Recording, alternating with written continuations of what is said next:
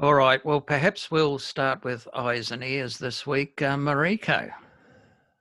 Okay, I'll start because I got some decent content, I think, for once. So I've discovered iHeartRadio podcasts. I've come really, really, really late to this party, but yeah, I just started listening to those, which are really cool. And yeah, I guess I'm looking forward to when we finally go on public transport again, I could listen to a podcast or two on my commute into the city. So the one I'm listening to is Fake Doctors, Real Friends.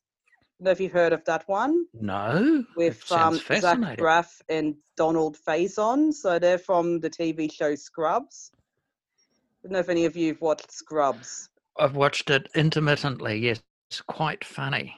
Yeah, so I'm a big fan of that show. I was watching it back in the early to mid 2000s, and it's it's comedy in a similar vein as MASH.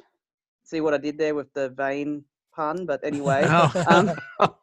So yeah, it's like a comedy set in a hospital with young doctors, and yeah, I find it really funny. So the two of the lead characters have got this comedy podcast, which is a weekly one, and it's basically a rewatch party of pretty much every single episode of Scrubs. So going from the very beginning with the pilot, and the actors, they deconstruct the episode, but there's also like this really funny, just insight and comments that, like, even 20 years on from when Scrubs first showed, to reflecting upon what's happening now with COVID. So it's quite enjoyable. I've just got it in the background while I do work on the computer. So yeah, it's just making the days go by nicer. Okay. So Mariko, what was it called? It was called Fake Doctors, Real Friends? Yeah, so Fake Doctors, Real Friends with Zach and Donald. Okay, and so you can find it on the iHeartRadio. Yeah. And by iHeart as in I, the letter, HEART radio? I think so. Yeah, there's just that radio. I think you can look up stations and podcasts on there. Right. It's very similar to TuneIn, or there's half a dozen radio apps that in a similar way. But I know iHeartRadio is huge in America. I think that's very, where it's very come big. from. So yeah, like I've heard about it, but you never really kind of went into it. But I hear you guys talking about podcasts a lot, and I thought I should start listening to some and can talk about some interesting ones on air. You should just search for history, Mariko, and you'll be lost forever. I sent you a message, Mariko, it's all part of this, on Twitter, about a podcast I listened to, and it was about an Australian basketballer playing in the NBA, and they started the final in 2014 with reference to Eddie Mabo. So it's a fascinating story how he brought it in. So that's not my eyes and ears, but I thought I'd share that with you. Yeah. Oh, yes. I'm seeing that now. Like today is the 3rd of June and it's Mabo Day. Does anyone know what Mabo Day is? Yeah, that's cool. I'm just reading the subtitles. Yeah. Yeah. So the coach brought it in just before they're going into the final of the NBA final. They play 7 rounds if you're watching Last Dance, and he brought that in and didn't even talk about basketball. And they went out and I believe they won. So. Oh, wow. So what have you been consuming this week, Martin?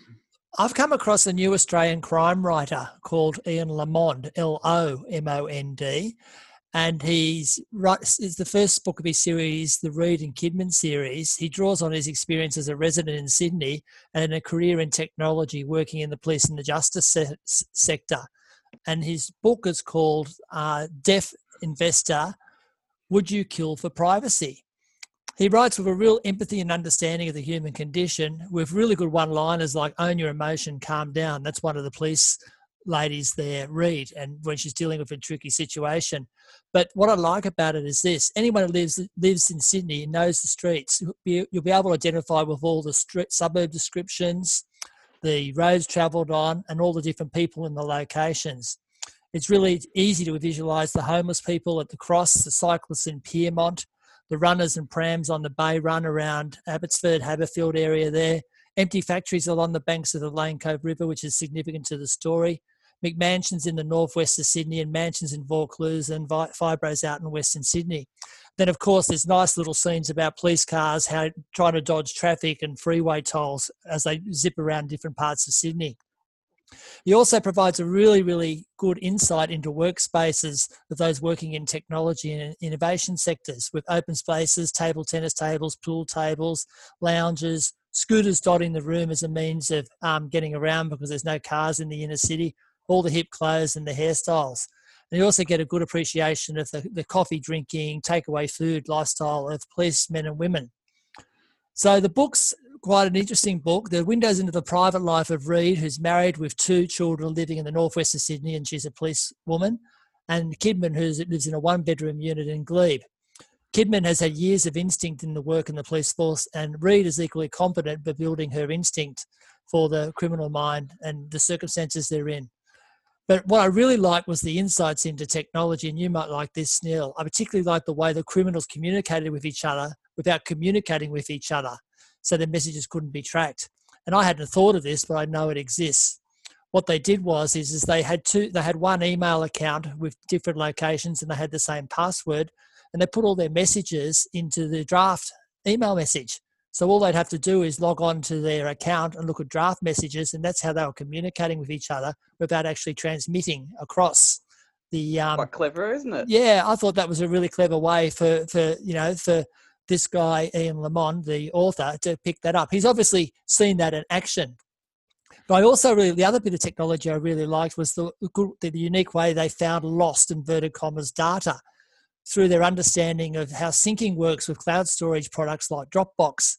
They'd lost the computer and they thought, we need these photos of security footage. They found an old computer and they said, don't connect it to the internet, because if you sync it, you'll go back to the new version. So they were able to find this old computer and go, bang, there it was going there. Anyway, the story is a really good one. It's about a high-tech innovation centre, and a young person goes in to, sell his story about a privacy-type app where he could track people and enable to see where they live and buy food and things like that. And, of course, he ends up dead in the car park of the innovation centre, and 2 people find him, and the story unwinds through there. So my story that I read was Ian Lamond's The Deaf Investor, and it's a really, really good story about just in Sydney, a detective-type police story. But as a Sydney person, I really love just reading about all the places that are related to Sydney. So if you get a chance to get it, only costs a couple of dollars on Kindle, so it's worth a read. Okay, I have to look that up. Well, I guess you guys would know. For me, what I've been watching this week is the FX series. So only available on Foxtel, unless you want to go and buy it from Apple.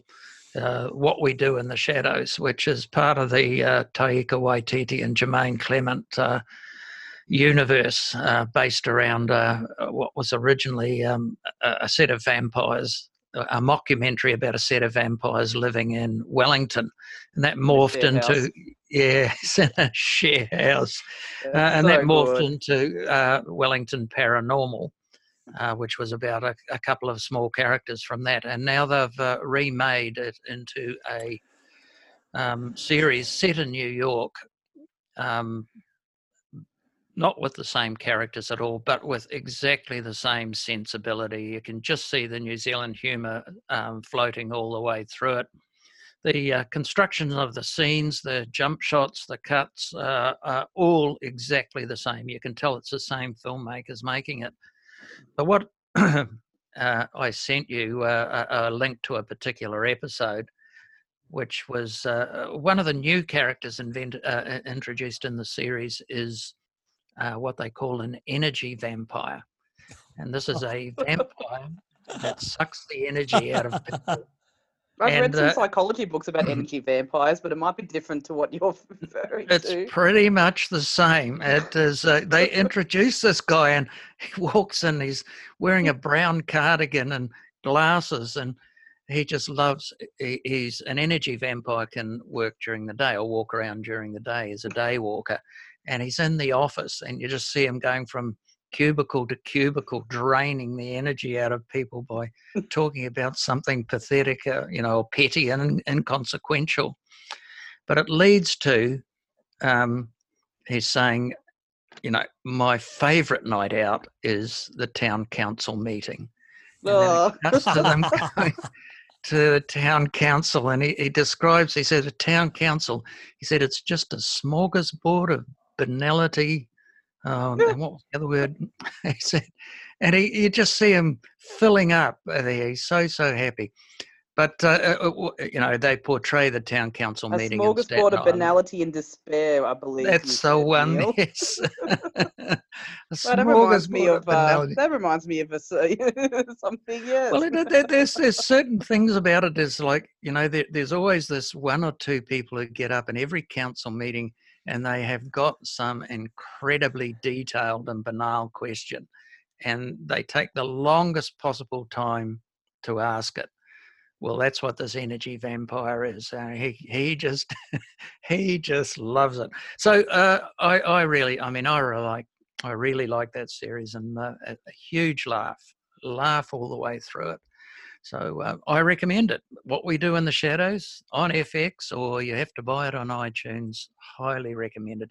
Even if you only get episode 2, it's only 20 minutes. Fantastic. All right, sounds like Anyone a goer. else? Yeah. Is that it? Anyone else? No, unless The we only can other get thing is Justine. Justine. The only other thing is I'm just preparing for my interview with Michael Bennett next week. Yes. So still reading my copy of Pathfinders about Aboriginal trackers in New South Wales. So yeah, I'll just do a plug for next Thursday night starting at 6:30 p.m. We've got an online Hornsby Library event. I think it's going to be done through Zoom, where I'll be doing a author talk. So Michael Bennett in his book. So I'll be interviewing Michael about that. So yeah, just doing some last minute, reviews of the book. And yeah, so that's another part of my Eyes and Ears